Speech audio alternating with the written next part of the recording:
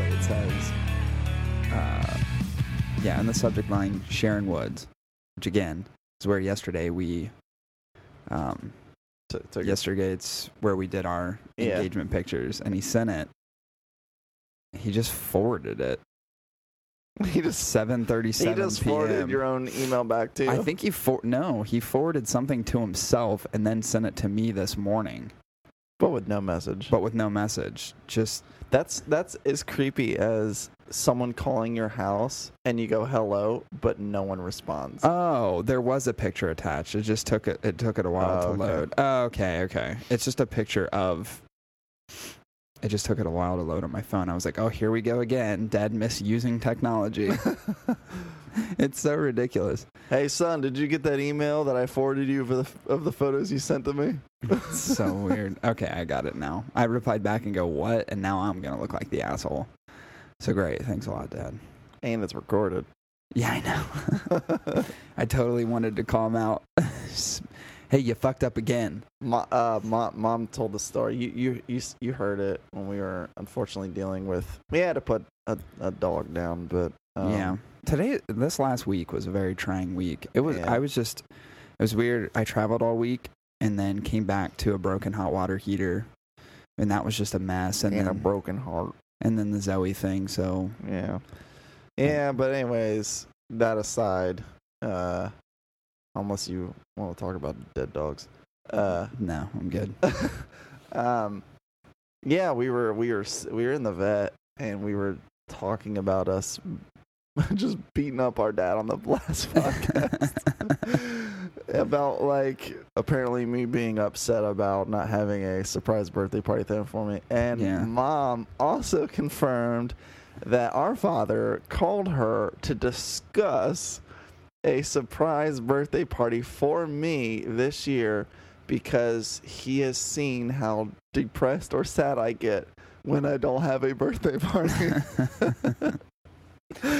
It's the dumbest fucking thing and then on earth. And then Mom's like, well, maybe you are. I was like, Mom, do you think I'm that type of person? Well, maybe you. I was like, do you think I am that type of person? Yeah. Yes or no? She's like, no. I was like, then, people should have a little common sense. I mean, most of all, you, Dad, and Mom should know me pretty well. Same with Stephanie. I think I'm the only one that knows you that well.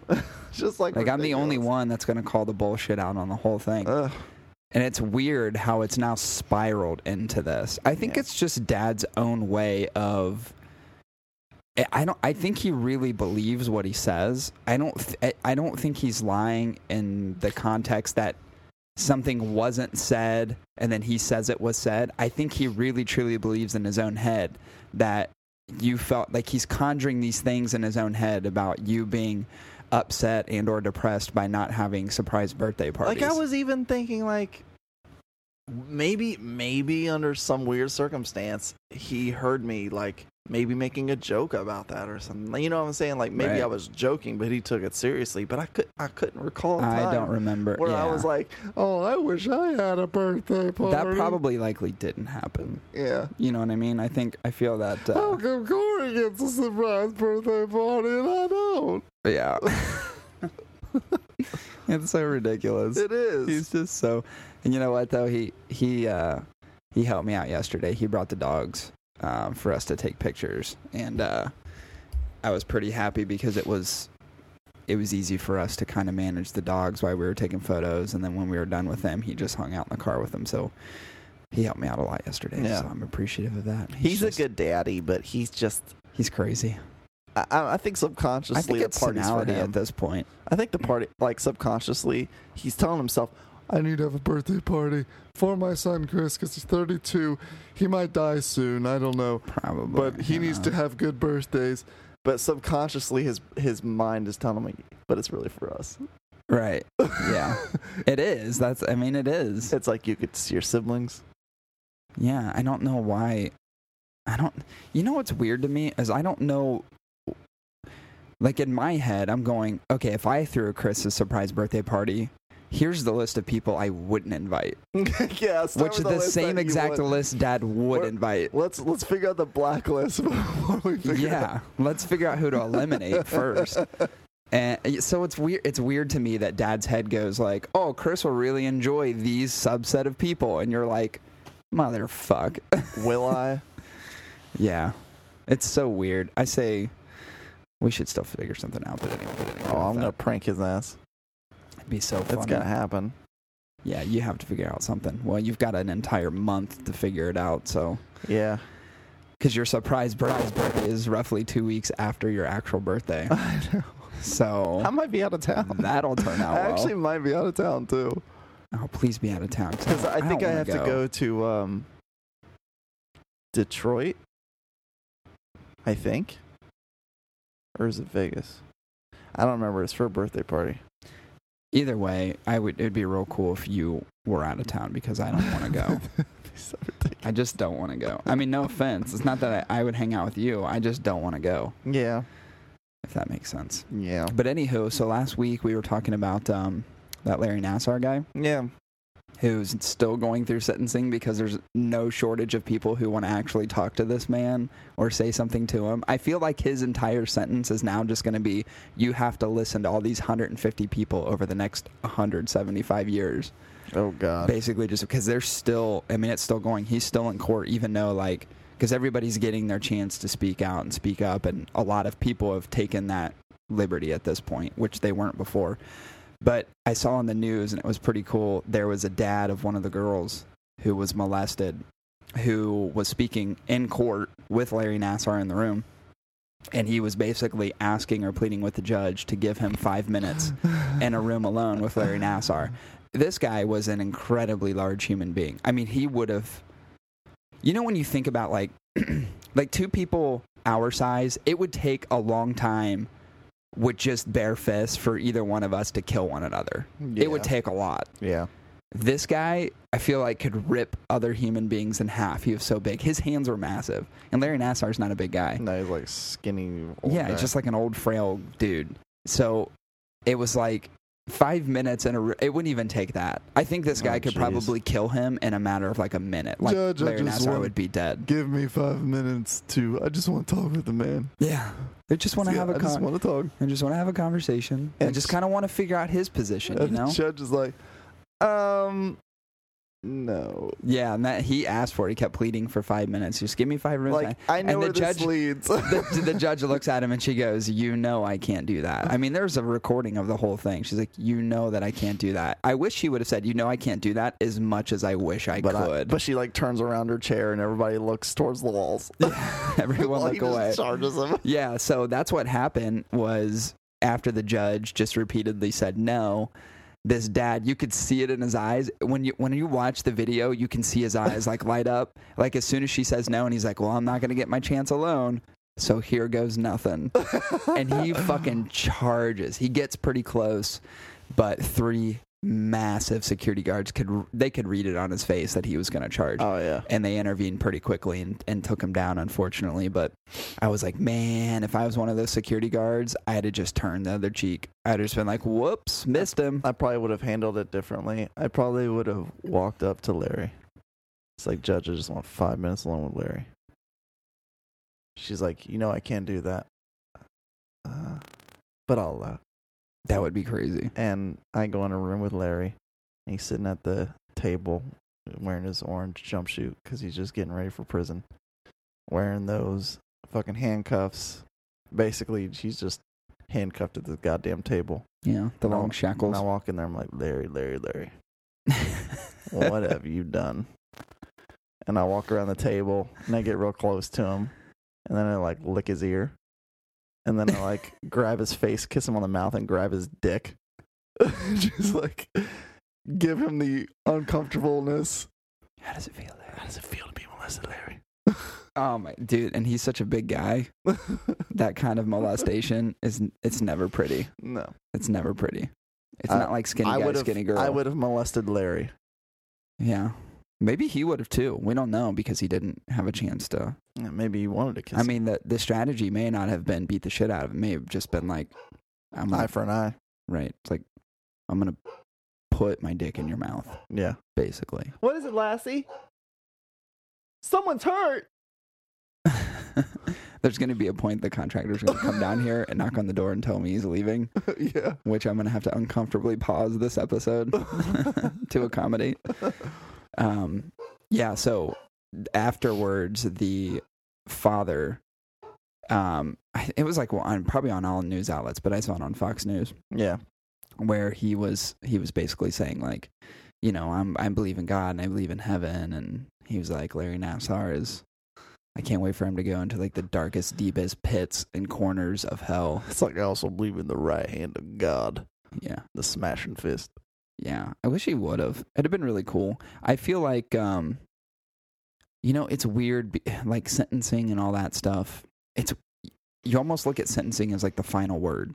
Yeah. Oh, you get 175 years in prison for all these different things. But how many people with powerful lawyers and money they get out figure out a way to get out? They get out in like a quarter of the time. Like he's going to get like house arrest or something.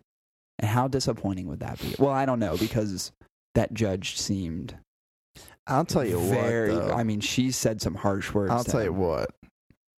Either this is a rumor or maybe it's like some fabled wives' tale. But as far as I'm concerned, prison time when you're convicted of molesting children is like a death sentence for you in a prison system. Yeah, and he gets no protection. I mean, he's a doctor. Like so he's going to get it way harsher in prison than the sentencing of 170 some years. He done. He's fucked. His bum hole, that thing that's rotted into a black pit from all the shit he hasn't wiped out of his hairy ass, is about to get violated. Yep. For the next several years. Yep. And it's just going to look like, I don't know. It's going to look like the entrance to a cave all the way up in the Rocky Mountains. Yeah, with blackish curly vines coming out from its mold. Abyssal. Rock mold and sulfur. Yeah. Yeah, he's going to get it. It's going to be a harsh penalty. Yes, it is. You know, that's probably what he's thinking. He's probably not thinking like 175 years in prison. Oh, well, I'm in prison for the rest of my life. He's probably thinking like, I'm going to get raped hard as soon as I go to prison. Yeah, my prostate's going to ache. I feel like there's going to be a prison mate, like a big ass dude with like the guy in prison who everybody knows has the monster cock. Yeah. And he's going to ask Larry Nassar. He's just be like, well, how many girls did you rape? And you're like, 134. And that big guy's going to go, over the next 134 days, I'm going to be inside you. I can just see that. That's how that's going to go down. It's got to be a whisper, too, right into the side of his ear. Do you think Larry Nassar is going to kill himself in prison? Is there an over-under on that? There's got to be Vegas bets for that. He might. I would maybe expect it more if he was, like, sobbing uncontrollably in the sentencing. I think he'll be okay in prison. I think he'll be alive in prison for the first 60 days. I think after that he's going to commit suicide.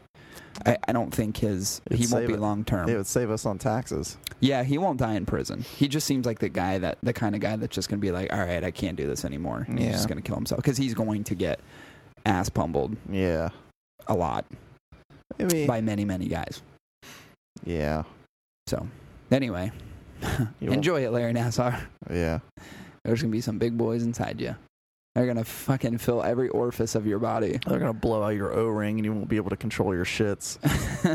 Oh, gross. Did you watch the Trump State of the Union address? Yes, I did. Night? Yeah. No, I did. No, you didn't. I did. Did you actually watch it? Yeah. Yeah, I watched it. A house divided. It is definitely a house divided. Adam and I were where did we watch it? We watched it in Chicago. So we were at a cigar bar in Chicago. I thought it was really well stated. I think I appreciated like the invitees or the invite list of it was actually a lot of cool. Americans and even the South Korean or North Korean folks. There was a welder from Dayton, Ohio on there. Yeah. I thought that was really cool. The Marine, like some of the Marines and yeah. I thought it was well. I mean, obviously everybody was expecting like he was going to basically brag to show the American public like, hey, you didn't believe I could do this shit, and here I am a year later. Here's what we have to understand though, and this is what has to be taken in consideration. And I'm not I'm not one side or the other. But there's a reason speechwriters exist. Oh, yeah. Because had Donald Trump wing that shit like he usually does, it would have been Trump-esque. Yeah. It would have been like, look at what I did. Democrats don't know anything. I mean, it would have been quintessential Trump. But you have speechwriters for a reason. Yeah. How I do feel, though, so what speechwriters can't do is they aren't the ones communicating, so that's not the inflection in their voice. It's not there's no active... Speechwriting is just words on paper, but then you have to actually put part to paper. I thought he did that exceptionally well. Yeah. I am not a Trump fan. I'm just saying, let's just be honest. Did you catch a couple of the Democrats that, like, none of them stood, and you could see them all looking at each other? Oh, yeah. Like, they were, like, looking. Are you like, standing? Do we stand up? Do we clap? Nancy Pelosi, she was one of bitter beer face. Oh, my God, her the face whole time. was just like... Yeah, she was not happy. But there was a couple times where... Because, like, the House was pretty well divided. Like, you could tell what side was the Democratic side and what side was the Republican. Yeah, they sit on their own sides, right? And when you're watching it, like, there was moments where, like, Paul Ryan and Mike Pence were behind, and they're, like, standing up, clapping, like, it's a goddamn, like, pep rally at a a high school football game. And then you see the Republicans, a majority of them standing up and clapping, even sitting down and clapping. And then occasionally they would look towards the Democratic side, and you might see, like, the occasional, like, even black or white Democrat just kind of like, all right. Yeah. Just like clapping, but the rest of them are like not moving. They're just like statues. Yeah, so that you're always going to get that. That's political right? BS, right? That's the same thing that happened when Obama was in office. You had Republicans that would sit. I think, at that point, you've got to. You are on TV, so it's the power of your position. And I get it. If you're a Democrat, it's like we don't stand for a lot of what's being done or being said. But there were instances. So I was sitting there. We were in this like large group of guys. It was on 2 TVs, and that room was full when Adam and I were sitting in there. So we were having conversations with them, just predicting what was going to happen. And I kind of said out loud, I was like, who here thinks... Or like, who thinks that Democrats are going to sit or stand once Trump says something about supporting the troops? And some guy's just like, if any one of those motherfuckers sits, I'm going to be so fucking pissed. Yeah, like they did, dude. And there were some of them that sat. And Nancy Pelosi, I thought, would be one of them, but she wasn't. She stood for the troops. So there's a few that were sitting, and I was like, that's fucked up. That's fucked up. That's our military. There was some like non-political things he talked about where Democrats just literally did not want to show any sort of support or there's some that did and there's some that didn't. I noticed that the camera was pretty focused on the African Americans. Yes, that's what I'm saying. That were in the audience. The black Democrat guy that I saw was just like, all right. Yeah, okay, this isn't bad. This isn't bad. I can get on board with this. And then he looks around, and then, like, you see a white Democrat slap him in his hand. No, you're making us look bad. I read a poll afterwards that it was 98% of the Republicans agreed that was a really good speech, and 43% of Democrats agreed that it was a good speech. That's actually... in his favor. Then publicly, 74% or 70-something%. I thought it was really good. Thought they were. I liked it because it was super objective, right? A lot of when you see State of the Union addresses, it's conceptual. It's a little about what I've done, but what we need to do going forward. It's like creating this silk screen for... like, what do the next 3 years look like? And Trump really concentrated on, here's the things that have already gone in effect. Like the tax thing, you can't dispute that. A lot of people stood and clapped. It's like, that's not only a great thing for Americans, but it's a great thing for our economy. It's going to create a nice cycle and fusion of money over the course of the next couple of years, help people get out of debt and so on. Like it's addressing major issues, or at least pump it back into the economy for consumer goods. Right. I think it will have a great outcome. So he was talking about, I did this, but here's what we're going to do long term. Here's the things that I want to continue doing. Like he said, this will be the last year under the crazy control of the IRS. Like this whole process is going to be revamped. Simplify. Yeah. Right. I actually saw it was a senator that maybe we talked about this on another podcast, but he was talking about the idea of filling out your tax returns. It's a postcard. Ted Cruz. Ted Cruz. Senator Ted Cruz. He had like a really simple, like it's just a one postcard, and you fill out limited amounts of information, just basic income information and so on. How much did you make? What class are you in? What's your name? Blah, blah, blah. Yeah. One postcard, here's what it is, and that's your return. Yeah. And it's ready to go. So it simplifies the process, right? Because right now, the hard part, this is what the sticking point always is with the IRS and taxes. People don't understand how the calculations occur. No, and if you when you go through, it's really hard to do the math. Let's just say that, like, Right. when you look at it formulaically on your sheet or on your tax return when you're filling out information, you should be able to discern what the formula is. Yeah, And 99% of people in the United States don't understand. And when they do, what the outcome is. and when you do deductions, there is no clear-cut definition to Definitely as not. the deduction amounts based on percentages of whatever expenses you've incurred. It's a ton of gray area. There's so much gray area. Like, they could just set it to whatever the fuck they want. Right. And you're like, well, okay, so I spent like $1,000 in, I don't know, printing equipment. Right. I want to write it off as a deductible. It's like, we're giving you $10. It's like, okay. So is it 10% or something else? Yeah, what's the calculation? Yeah.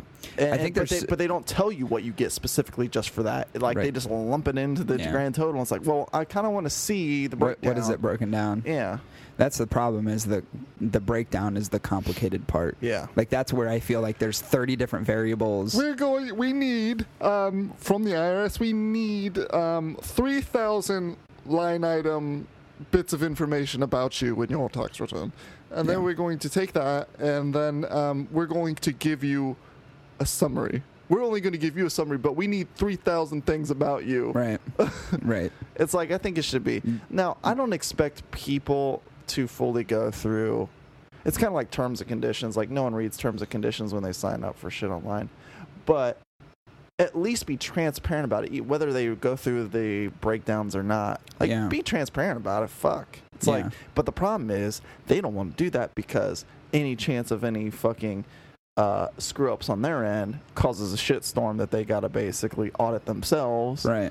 And they're a pretty small organization. I don't know if you know this people, but IRS is not a large organization. It's not. There's not a lot of people that work for the IRS. So, the idea of being audited themselves yeah. would totally break down the process of getting a tax return and take like months. Yeah.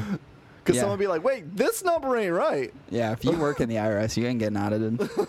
You are the auditor. Yeah. It's so weird. I think it's so strange to me that that's how complicated that process has gotten over like the past couple hundred years. Yeah. And whoever thought, like, I get that you have to have like this managed organization to help kind of bring it all together, but how did it get so complicated? That's the crazy thing. And up until like TurboTax and H&R Block Online, like we were having to manually do that shit. Yeah. I mean, you had to hire a tax guy to figure this shit out. Now, even back then with Dukes and Lords, it was relatively simple. It's like, You owe us 10 gold shillings. Pretty much. it's like, oh, okay. And now they didn't give you a breakdown. The penalty is your wife is mine. No, they don't give you a breakdown, but neither does the IRS 400 years later. Right. So, Yeah, it's corrupt. Everybody knows it is. So that'll be something really nice to look forward to in the future. yeah. I mean, I don't know what you're going to call it. Maybe you call it the IRS. I don't care what you call it as long as it's more simplistic than what it is currently. Yeah. I think that. So it's kind of cool, like going back to the Trump thing, it's kind of cool to see that some of these things are actually happening. And I'm not saying that all of them are good. I'm not saying all of them are bad. There's a good intermix, but it's nice to see action behind something and not just hearing words. I think we've had a lot of presidents as of recent where you hear a lot of words, or they have this agenda in their head of this is what I want to accomplish, but it may not be relative to most Americans. They may look at it and say, this is what I want as part of my legacy, but it's not really affecting positively a vast majority of the population. Now, I'm not sure what goes on behind closed doors, but I think the biggest problem with politics is that you want to create a system by which everybody feels like it's a fair exchange Right. or business transaction. And so when you put together policies and then it goes to like the Senate and the House, you're trying to create a package by which everybody would agree to it, at least maybe have some input on it, so they don't feel like they're just being railroaded. Yeah. Because the minute you railroad in politics is the minute they do these like stupid ass strikes where they fucking take 2 weeks off and they're like, Yeah. Well, we're not touching anything until we get what we want. Yeah. and that political BSery, and that's always what bogs down things getting done in any presidency or president's term. Even with Obama tried to do a lot. He just couldn't do it Yeah. because of the political side of... I think Obama would have been much better off had he not been so bold with what he was trying to pass through, like Obamacare. Yeah. Like, I think sometimes you have to be strategic in doing maybe some of those kind of middle party issues, like the ones that people are kind of split on, and maybe it's like gay rights. Right? Yeah. That's something that a lot of Republicans get on board with too. It's like maybe you ease your way into these things, doing something like that, or getting like gay marriage passed and whatever it may be, and then working towards some of these bigger, more grander things. Obama's just like Obamacare, and everyone's like, hold the fuck on. And it's hard to get. I mean, he did, but it all got appealed, so it didn't really matter. It took 3 years to build it. Yeah, it took forever to build it. It was this huge document. Everybody read through it pretty thoroughly, too, because no one wanted to miss anything, especially if you're a Republican. You don't want to miss any part of that, because you want to know how it's relative. You know, what are the goods, what are the pros, what are the cons, and you have to be able to speak intelligently about it. I remember listening to Paul Ryan, how many times he had to read a 1,200-page document. Every time something was amended, he went back and reread it. It's like, that's fucking crazy. Yeah, and that's the reason nothing ever gets done. Like, there's so much red tape and back and forth. And 4 years and a term is not long enough. It's not long enough to pull these big plans or repositions off. It just isn't. I feel like you really have to start small, like small strategic things. You know what? And then build up to... The only way shit like that ever happens is if you can somehow have a political process by which it's like a baton race. Yeah. Right? Where you've got a Democrat in office, because I'm being real here, so understand that when it goes from a Democrat to a Republican, nothing will ever get accomplished in any term. Right. But treat it like a baton race if you had the ability by which you set a vision or a goal to do something like healthcare, maybe it is, like Obamacare was trying to do. It's easier to continue that progression, even if it doesn't get done at the end of your term, but you started it. But you hand the baton off to the next candidate. Right? And then they take that baton and continue to refine and build on it. That's the only way it would ever get done, like the right way. Right. Because the reality is that 4 years is not enough time to do it. 8 years even is relatively not enough time to do these big, grandiose things. Yeah. Especially if you have a House split versus the president, that you're never going to get anything accomplished. You could get something accomplished if the House and the presidency were like all Republican or all Democrat for 8 years. You could probably get a lot accomplished. But one of the things that's always baffled me that I think about is how long it's going to be until an independent party or Libertarian Party member is going to be elected president. Because right now, and we've talked about this before, the polarization of both sides, Democrat and Republican, are the reason things never get accomplished. So at what point is someone going to step in to the middle road role of Libertarian or whatever independent party? And finally, people are going to go, you know what? We're not getting anything accomplished over here. We're not getting anything accomplished over here. Here's this viable candidate who is kind of cut from the same cloth most people are, because a lot of people, including myself, are very split. Mm-hmm. Who's that representative going to be? And when are Americans finally going to go, okay, fuck the Republicans, fuck the Democrats, let's go this way? Because you can't get anything accomplished any other way. No. Not anything meaningful. And when something does get accomplished on either one of the sides, it ends up getting appealed as soon as the president turns over. As soon as Democrat becomes Republican now Democrat, everything gets fucking appealed. Yeah. It's like, well, we're going to get rid of that. Even if it's good, you'll get rid of it. Or like with the universal healthcare thing, Obamacare, it got appealed plenty of times and then got repealed. I mean, now it's gone, and who knows what the next generation's going to be, if any. It's just a Broncos and Patriots thing fucking every goddamn term. That's weird, but yeah. Isn't there just another team that can fucking going to the Super Bowl just once. Actually, it's just Patriots. It's Patriots. Might as well have Patriots versus Patriots. They need to split the team up and just have a Patriots versus Patriots Super Bowl. That's what needs to happen. It's always the same teams, and after a while, you get sick of the same fucking team going to the goddamn Super Bowl. Yeah. Like, the problem is the support around an independent is so limited. But it shouldn't be. It shouldn't be, but it is. It doesn't make sense that it is, but it's just because we've had these two parties for such a long time. That's all people know. Yeah. It's like my mother's, father's, grandpa's, uncle's, whatever, was Republican way back when, so it just raced its way up our fucking family tree, and it's like, it doesn't need to be that way. Yeah. Don't think about, don't attach to political beliefs because it's been handed down from a family. Oh God, yeah. Make it your own ideals. Like, make it like when something happens politically, what are you thinking about? What are you internalizing? Like, how does it make you feel? And what is your reaction to it? That's how I think about politics. I don't think about it like, well, my mom's a Republican, which she is. Well, all my friends are Republicans. And Dad, who knows what the fuck he is? His temperature changes every 5 seconds. Yeah. You know, 1 minute he's like, I voted for the vampire kid. Did you like see that there's like a there always is. It's they're called the group's called something of the underground. I researched these guys when Obama was president. Yeah. Like Obama's first term, when he first got elected, that was one of the independent parties. There was a person that was like Lord of the Underground or something like that. Yeah. He was like a vampire guy. He got quite a few votes. I think he got like 1,400 votes. It's because we were a lot more vampires out there than what you suspect. It's because we were coming off the Twilight movies, and everybody's like, you know what, vampires are pretty cool. Vampires are pretty sweet. Lord of the Underground. Fucking weirdos. They'll be the next ones to win. Yeah. Everyone's going to be like, fuck it. Yeah. Let's see what happens. Let's roll the dice. Yeah. In the day and age of social media, man, they could make it happen. It's just going to be Watson from IBM. That would be weird. Like an AI system. Like AI is going to be the next president. The problem is they don't... Here's my issue with AI. Incredibly intelligent, has no emotions. I think not as of yet. I think that's what's brilliant about it, though. It's like there's relatively no bias. Yeah, but from a system that wasn't designed. But don't you like having someone who can feel?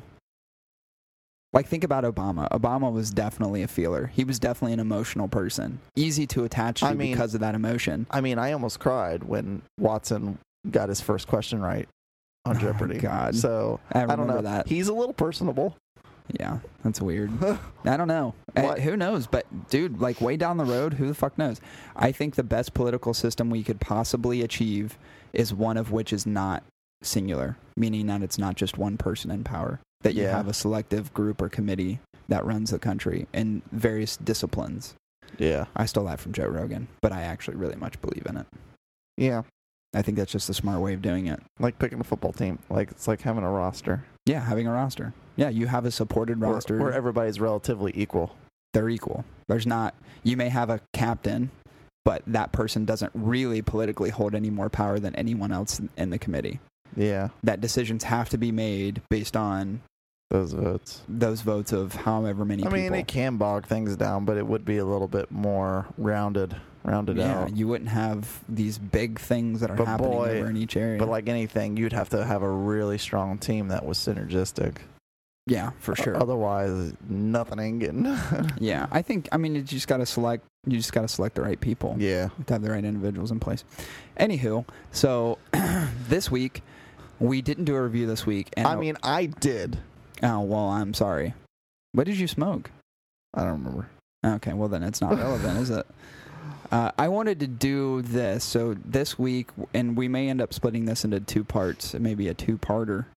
I wanted to talk about cigar storage. And the reason I do is because I keep getting questions all the time about where do you keep your humidity? How do you season a humidor? What if I do this? Oh, my stuff's in this little plastic bag. How long can it stay? I get tons of questions about storage.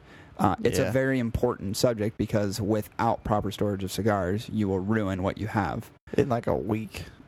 Yeah, in a pretty short period of time. So what I wanted to talk about on this episode are the different types of storage, one, and then the different types of humidity that you can attach inside the storage. Yeah. And then I think next episode, the next iteration of this in the second part, will actually break down how to do certain things. Yeah. So there are many different types of storage, and there's preference from everybody, and there's going to be, I'm going to say some of these things, and people are going to be listening going, that's not how you do it. That's not the way you do it. Understand that there's many ways to store cigars. Not every single one's right or wrong or whatever. It's all about preference. Yeah. Fucking 20s and 30s, they stored them in fucking jars. Mason jars. Mason jars. And there's still people who store them in jars. Yeah.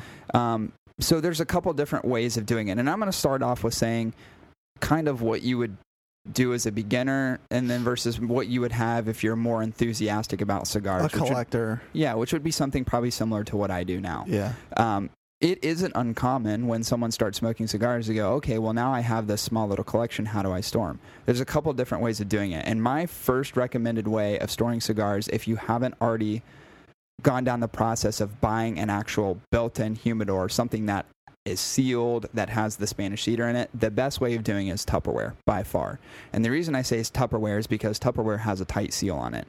I think it's always misunderstood that it has to be encapsulated in something that's wood. It does not. No. Specifically Spanish cedar. That's fucking bullshit. All that does is add a certain scent to it. That's it. That's all Spanish cedar does. Spanish cedar is really good at absorbing the moisture at a pretty correct humidity. But so is pine. Yeah, there's a lot of stuff that you can use. I mean, you don't want to get a wood that's obviously going to taint the smell or taint the flavor of cigar, but it's something basic and neutral you can use. But it always is fairly misunderstood that if you're getting into cigar smoking, you have to go out and buy a freaking box humidor. You have to go out and buy a tabletop humidor. You don't have to. You can store cigars very easily in a Tupperware container because it is sealed. That's the most important thing, is that it's tightly sealed, because you have to keep humidity control in. You can do a small Tupperware container with a Boveda pack. A Boveda pack is set to a specific humidity, and boom, you've got cigar storage. Which are like a few bucks, right? Yeah, they're not expensive at all. Like $2 or $3. And that'll hold humidity in a small Tupperware. Let's say you have a collection of 5 to 10. Easily a month. We'll hold it for a very long time. Yeah. You just need to make sure that it's not getting over humidified, and I would definitely recommend obviously keeping it away from sun. Tupperware is usually clear or opaque. You definitely don't want to expose it to sunlight. Keep it somewhere cool. The cooler it is in temperature, the better. Yeah, that's what I've noticed. When you have a cold cigar, it is wonderful. Oh, I love cold cigars. I love mine chilled. My coolador is currently set to 57 degrees. I feel like it brings out the flavors better, which I love. And when you toast the foot and even light the cigar, because the rest of it's chilled, it doesn't have as harsh burning at the beginning or when you relight it when you have a colder cigar. Yeah. To me, it feels smoother.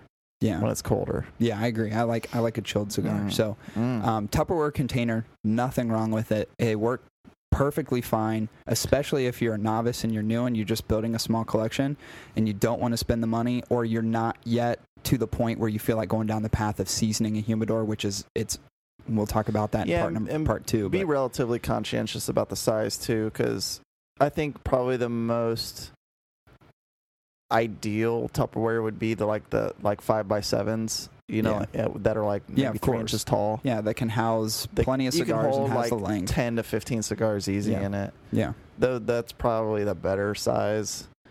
Anything bigger than that, then you have to be conscientious of making sure it is humidified properly. But it's almost like treating a Tupperware like a small box, a small little humidor. Yeah, I mean, and they work great. Yeah. The next kind of hillbilly jerry-rig type makeshift humidor you can do, and this would be if you have a larger collection, would be something like an igloo. The igloo, what are they fucking called? They're like the travel coolers. Travel coolers, yeah. And you can buy them for $30.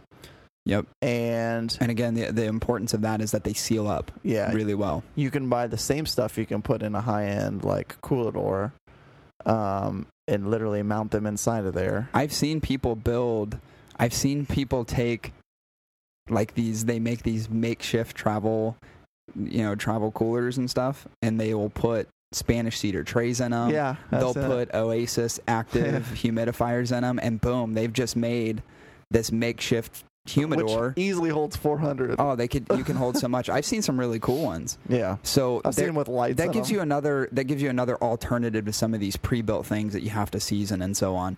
I've seen people who have done full fridges where they've take the innards out of a refrigerator and they've literally made this makeshift giant humidor.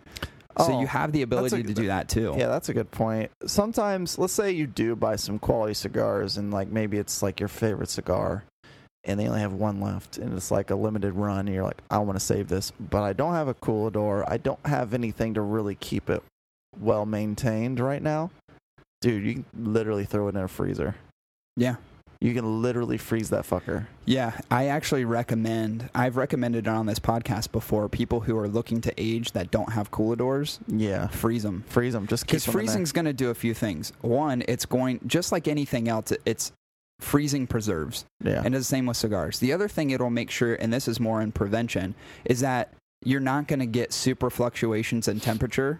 You're not going to get super fluctuations in humidity, meaning that you are limiting the risk of things like cigar beetles and so on, which can be devastating to anything that's expensive inside of a humidor. So freezing cigars, especially if you want to hold on to them for a while, like let's say you've got a couple Opus X's and you're like, I'm not going to smoke these unless it's a special occasion. Yeah. I recommend, if you have the space, freezing them for sure. I think that's always a good route. Don't just keep them in the cellophane and throw them in there. Be a little conscientious of direct exposure, but you could put them in like a Tupperware container. Put them in a Tupperware container. Yeah, something that doesn't directly, that isn't like, wrapper straight to, put them in something. Yeah. But it is definitely okay and in many instances wise, in my opinion, to freeze cigars. By the way, when you freeze them, it doesn't take that long to thaw. You can start smoking a cigar within probably 5 to 10 minutes of it being in the freezer, because everything within the cigar doesn't actually freeze. It just lowers the temperature greatly enough to where it preserves. Yeah.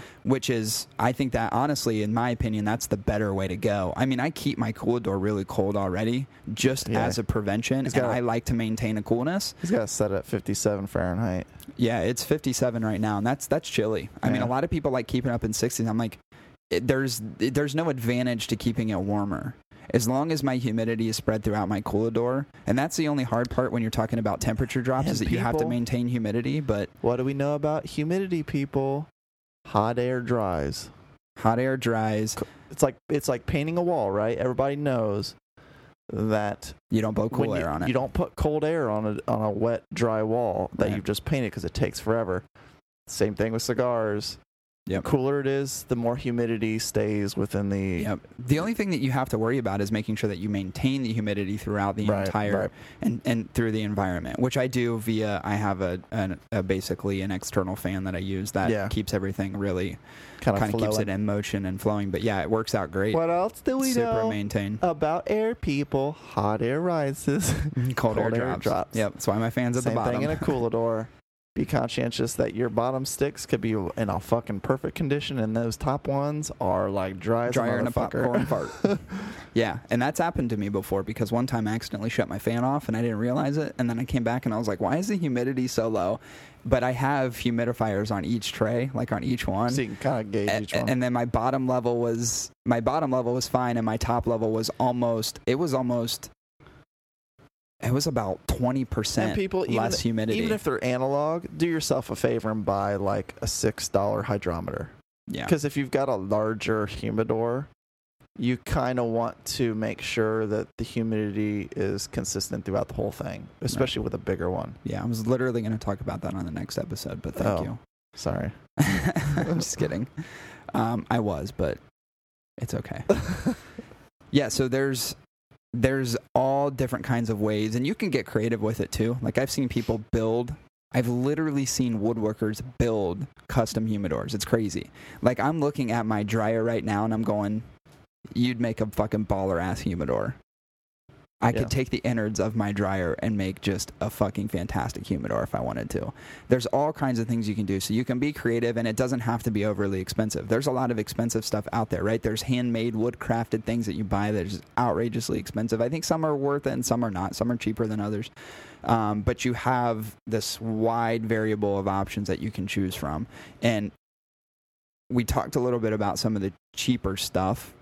easy maintenance, not much that you have to do. You can put a cigar in, a Boveda pack, and boom, you've got your storage. For $80 or less, you can build like the cooler. Oh, supers, yeah, like a cooler one that can hold hundreds of cigars, and as long as you're maintaining them and they're relatively cool and they don't get overheated, Yeah. you'd be just fine. Again, there are anything that's vacuum sealed or anything that is very well sealed that holds moisture in is good.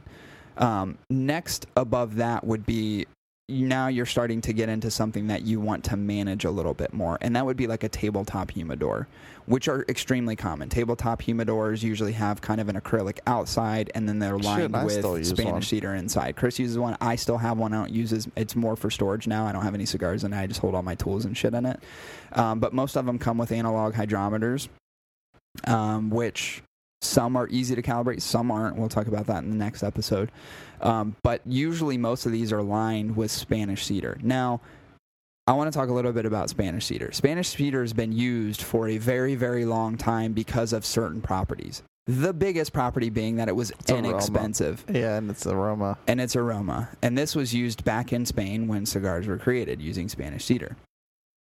What I want everybody to be aware of now is that you don't have to use Spanish cedar.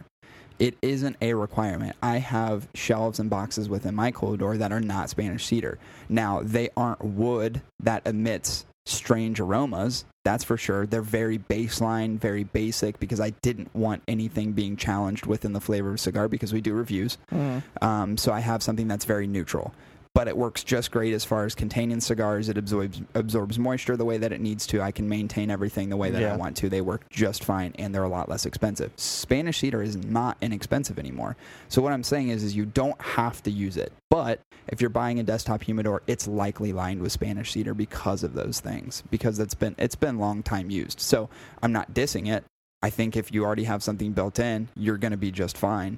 But I'm saying that if you want to add trays or if you want to add accessories and so on, you don't need to use Spanish cedar. Yeah. But most desktop humidors are lined with Spanish cedar. You do have to go through what's called a seasoning process. We'll go into that on the next episode.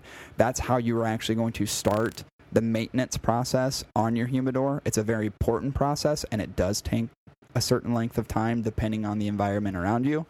So be conscientious that if you are buying a desktop humidor or you're looking to buy a desktop humidor, 1, follow the instructions. Do your research. 2, give it time. Don't rush the process. I made sure that I didn't rush the process on my first one when I was seasoning the unit, and it turned out great. I know people who do rush it, and they are disappointed with the results. So my only warning is that if you do buy a desktop humidor, please read instructions that the humidor comes with for seasoning process, and do your research. Watch a fucking YouTube video or something. Don't ruin your humidor right off the bat. Yeah. And the desktop humidor comes in a variety of sizes. I've seen ones that hold 15, 20 cigars. And by the way, when it gives you, and this is something to be very aware of, when a humidor gives you a certain cigar count that it will hold, that is in a petite Corona size. That is in the smallest vitola of cigar. So if it says it holds 250, it means it holds 250 petite Coronas. If you're someone who likes a Gordo, you ain't squeezing 250 Gordos or a Churchill inside of your humidor. So you have to adjust. I mean, if that is your vitola of choice, you say, I'm going to pack this full, and you think you're going to get 250 out of it, you're not. You're probably going to get less than half of that. I'm a Robusto fan, and I know that my Coolidor could probably hold about 150, maybe 175 Robustos if I really packed them in there, which I think is perfect. And that's perfect for me for what I have. So understand that there are different sizes. There's different counts. Those accounts are all relatable to Petit Coronas. Yeah. That's what they gauge off of. So you have small ones, 15, 20, 25, 30. Then you have your medium-sized ones, which will typically go anywhere from 40 to like 80. And then you have large humidors, which can be humidors with certain shelves. They can be towers. They can be wide. Anywhere. The size up to 250, so really. Like tabletops, you can get up to like 250. I think you can get some 300s. Yeah, there are some. So those are the stacked, I call them towers. Yeah. Where they just have shelves that just stack. And after that, it really just kind of goes to commercial. Yeah. To where now you're into like the 500,000 count, 2,500 count. Yeah, where you have cabinets, a cigar cabinet essentially. Yeah. And there are some, I'm sure there's definitely some users out there. There's definitely some people who don't have stores that have cigar cabinets. Oh, yeah. For sure. If you have the money and you have the inventory, it sometimes makes sense to have a cigar cabinet, especially if you like the aesthetics of it. Yeah. They look really cool. I'm sure there's people who have an Oasis active humidifier and they're holding 1,000 cigars or more. That's awesome. Keep in mind those most units, people aren't going to have those. Those units are like $2,000 a piece. Yeah, they're expensive. So. And really, that's the big thing is like you have a price range for storage, and I love the flexibility around it. You don't have to do one thing. Like I've stored cigars in plastic bags with just like little small Boveda packs yeah. for months. Yeah. And it works out just fine. Anywhere that I can store something that makes sense, I'll do it. And be sure, like, let's say you don't have a humidor, and you buy sticks at a local tobacconist shop, or maybe it's even like a place that just maybe has just a small, like, humidor section. If you don't have a humidor, ask them for Bovedas. Yeah. Because more than likely they have packs that they can give you inside the bags. They usually will give you what's called, there's like these little PG beads. Yeah. They usually give you those beads. Yeah, not directly Boveda, but yeah, they give you the beads. Yeah, and they'll hold humidity for a long time and disperse it evenly throughout even a plastic bag. Yeah. And that's the great thing. Those things work great and they're really inexpensive. Yeah. So make sure that, if you are taking something to go, that they provide those. Most do, but some are better than others. Some of them don't. It's not expensive. They definitely have them. Ask for those when you're traveling. Yeah. At least if you decide that you're going to have them in a plastic bag for a while, make sure that you have those. Yeah. You don't want your shit drying out. Yeah. So next up, and this is the progression that I got into and have held steady with, is something like a coolador, or what is also known as a wineador. Wineador meaning that it is essentially a wine cooler that is now that has now been fixed into a cigar humidor. Yeah. I like these units. This is my preference for a couple reasons. One, they're super easy to maintain. As long as you know what you're doing and you've gone down the path of understanding hydration and temperature and how it relates to what makes a healthy cigar or preserves a cigar, this is the best way to go because it has temperature. It's got temperature control on it, one, and it shows you the temperature. And two, the storage capacity is a lot greater than what you would usually get. I like that a lot. I throw a digital hydrometer in there. I actually have 2 digital hydrometers. I used to have an analog. Is my analog still in there? I think it's in the front. You got the analog on the back, the bottom shelf. Yeah, which is not calibrated, so I'd really give no shits about that. It looks so like it's at 80. I have 2 digital. I had one that I have an app on my iPhone, so where I can see and I get alerts. So if it drops, it lets me know basically if it drops below a certain humidity that I need to put more PG solution in, or I needed some more distilled water in my container. So it gives me the ability to kind of check it when I want to and alert me when things change. Mm-hmm. But the temperature control is actually probably my favorite part, because temperature control is the hardest thing to maintain, depending on where your cigars are at. So, for example, there's some dum-dums out there that put their cigars on windowsills. Terrible idea. Bad idea. Great when it's nighttime. Terrible in daytime, because if you get sun that comes through there, it is warming those past a temperature that is comfortable. It's like greenhouse effects, people. Heat and humidity create bacteria and create bad environments. It's how cigar beetles, the larvae from cigar beetles, actually grow. So you can induce mold, cigar beetles. You are going to oversaturate everything within your cooler door. Better yet, when you have glass, it's the greenhouse effect, right? Where you're basically, it's like you standing on your back screen door, and it's, outside of that door, it's like 10 degrees out. But when you stand in front of that glass, it feels like 80. Yeah. Same effect. Like when sunlight, or when glass is exposed to sunlight and it is in a contained environment, it will heat up. Yeah, for sure. And it'll go way beyond the temperature of the surrounding environment. I've seen it happen. I've seen a lot of cigars ruined. That happened to me was it this past summer or the summer before, where there's a certain angle at my condo where I had my humidor. There was a certain angle where the sun came through every single day, and it would super heat up my coolador. I was like, oh shit, like it would climb 10 degrees. Easy. And then everything at the top was like kind of spongy. Like I remember smoking, I remember pulling out one of my one of my Perdomo champagnes. And I remember it literally being spongy, and I'm like, fuck, I need to get this under control. So direct exposure to sunlight can ruin cigars. But one of the reasons that I really love the Coolador is that I get to maintain that temperature, right? I'm not using environmental variables to maintain it. I'm not hiding it in a space that's got a shadow or a dark space. I don't have to hide it in a closet necessarily. It can be out as long as you know that the temperature is maintaining the way that you want to. Yeah. Because it does have a compressor built in, so it will regulate. Yeah, because, I mean, most people's living style for comfortability of temperature is always like between like 68 and 75. Yeah. So when you have a house that you're running a heater in or even AC and you're trying to keep a constant temperature anywhere between 68 and 75, your humidor is in basically the exact same temperature. Yeah, it really is. That's essentially how it's maintained. Yeah. So that's the only thing it's keeping at whatever temperature it is. And people will tell you, and you'll hear 70 degrees, 70% humidity. It doesn't have to be that. It's all preference. I like my cigars a little drier, so I keep my humidity just slightly lower than 70, and I do that because I like a little bit of a looser draw. I don't like more inside the fillers of the tobacco that make it more dense. I like it a little bit more light. I like drier cigars. It's preference for me. So I keep mine sometimes even down to 65, but usually right around 67 with cooler temperatures.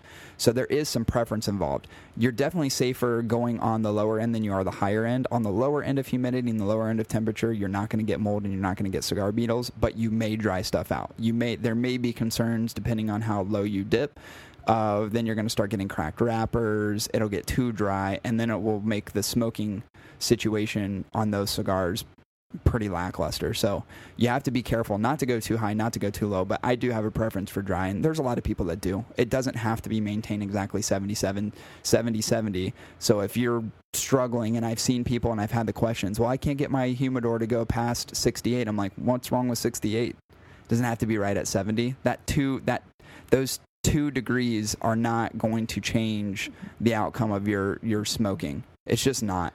So Don't worry about those small fluctuations. I know a lot of people, when they don't have it exactly 77 and they see fluctuations, and a lot of it is a variable depending on what time of day it is, whether or not they're sunlight induced, whatever, and it could fluctuate a degree or two. People like freak out. It's not 70 and 70. It's like, it doesn't need to be. As long as you're in that comfortable range, let it do its thing. Let the fluctuations exist. It's not going to kill anything. When you have a hydrometer, they'll even say, even on an analog one, kind of the range. Yeah, Analogs are terrible, by the way. I know, but they suck. But they're even conscientious to like show you the range that is relatively comfortable for a cigar to be in. Yeah, like they'll put the marker on the low end and the marker on the high end. Yeah. So yeah, and these Cooladors, what I like about them, so there's some people who actually buy wine coolers and then fashion in their own cigar accessories. So they may take out the wine trays and they'll put in, the ability to put in like cedar shelves and so on, which is great. Now you have a couple options: Cool Air and New Air and Winter, which is the one I have. Are the two that actually build. They take this wine cooler and they've already pre-built it into a Coolador, which I like. I don't have to fashion something myself, which is kind of nice. There's a convenience factor that exists there, and the temperatures that they have on there are actually, because wine coolers are a bit lower in temperature, where they actually increase the temperature on this so you can get to that 70 range. So they are specific, but you could easily take a wine cooler and make it into a cooler. And I've seen a lot of people do it. They'll put in their own fans, they'll adjust compressors and so on. Yeah. It works just as fine, but it's the convenience factor of buying these is great. Like $220. Yeah, and you can get a 250 count, you can get a 400 count, which is pretty sweet. Mine's a 250 count. I am going to upgrade to a 400 count here pretty soon, and then hold on to both of them. And I'll have one for like, kind of specific stuff that I want to age, and the other one's just going to hold just the shit ton of inventory I already have. So I'm going to be doing upgrades. So it gives you, there's some flexibility as far as what it can maintain, which I like. It's definitely preference for me. By far preference for me to have a Coolador. I can't imagine going back to another desktop just because the maintenance is so easy. Yeah. Are you still waiting on yours? Yeah, did you cancel I finally got a date on it. Oh, nice. When's it going to be for here? March 2nd. Jesus Christ, man. I know. Do you know you can buy them on like HomeDepot.com and probably have it shipped to you next week? But I'm getting it for like $200. Still. It just sounds so It's such a laboring. sweet deal. I get it. Whatever. Did you get the same one I got? Yeah, I got a winner. The winter? I mean, I could have went with New Air. This is basically the same thing. But and this isn't to bash any one of the Cooladors, but it is a vacuum sealed door with rubber on it. Yeah. So when you seal it, kind of vacuums itself. Yeah, it's got like weather strip. But people have had more issues with the doors on the New Airs than Winters. Yeah. That's good to know. So some people saying they're not getting a full seal on the door and it's slightly ajar. Yeah. It's still got rubber, so it's not really like it's leaking too much. Yeah. But that could be annoying over time. But it could be annoying. Because it's like constant when it's not sealing shitty correctly. maintenance. Yeah. Yeah, I wouldn't like that. That would suck over time. Maybe you just have it on a slight incline where the front is just slightly keep it back. lifted. So it's just good. Then you're fine. Yeah, you could. What I'd like to talk about on next episode is, so these are like the different ways that you can maintain cigars in actual storage. Okay. But then on the next episode, what I'd like to do is talk about how you actually go about maintaining them. What do you use as far as, distilled water versus PG solution? Which one's better? The different Cigar units, active and passive humidifiers, all those different things. How do you actually season a Coolador? So we've given you the storage stuff. Next time, we're going to give you how you actually maintain the process. And that'll be the second half of our two-parter.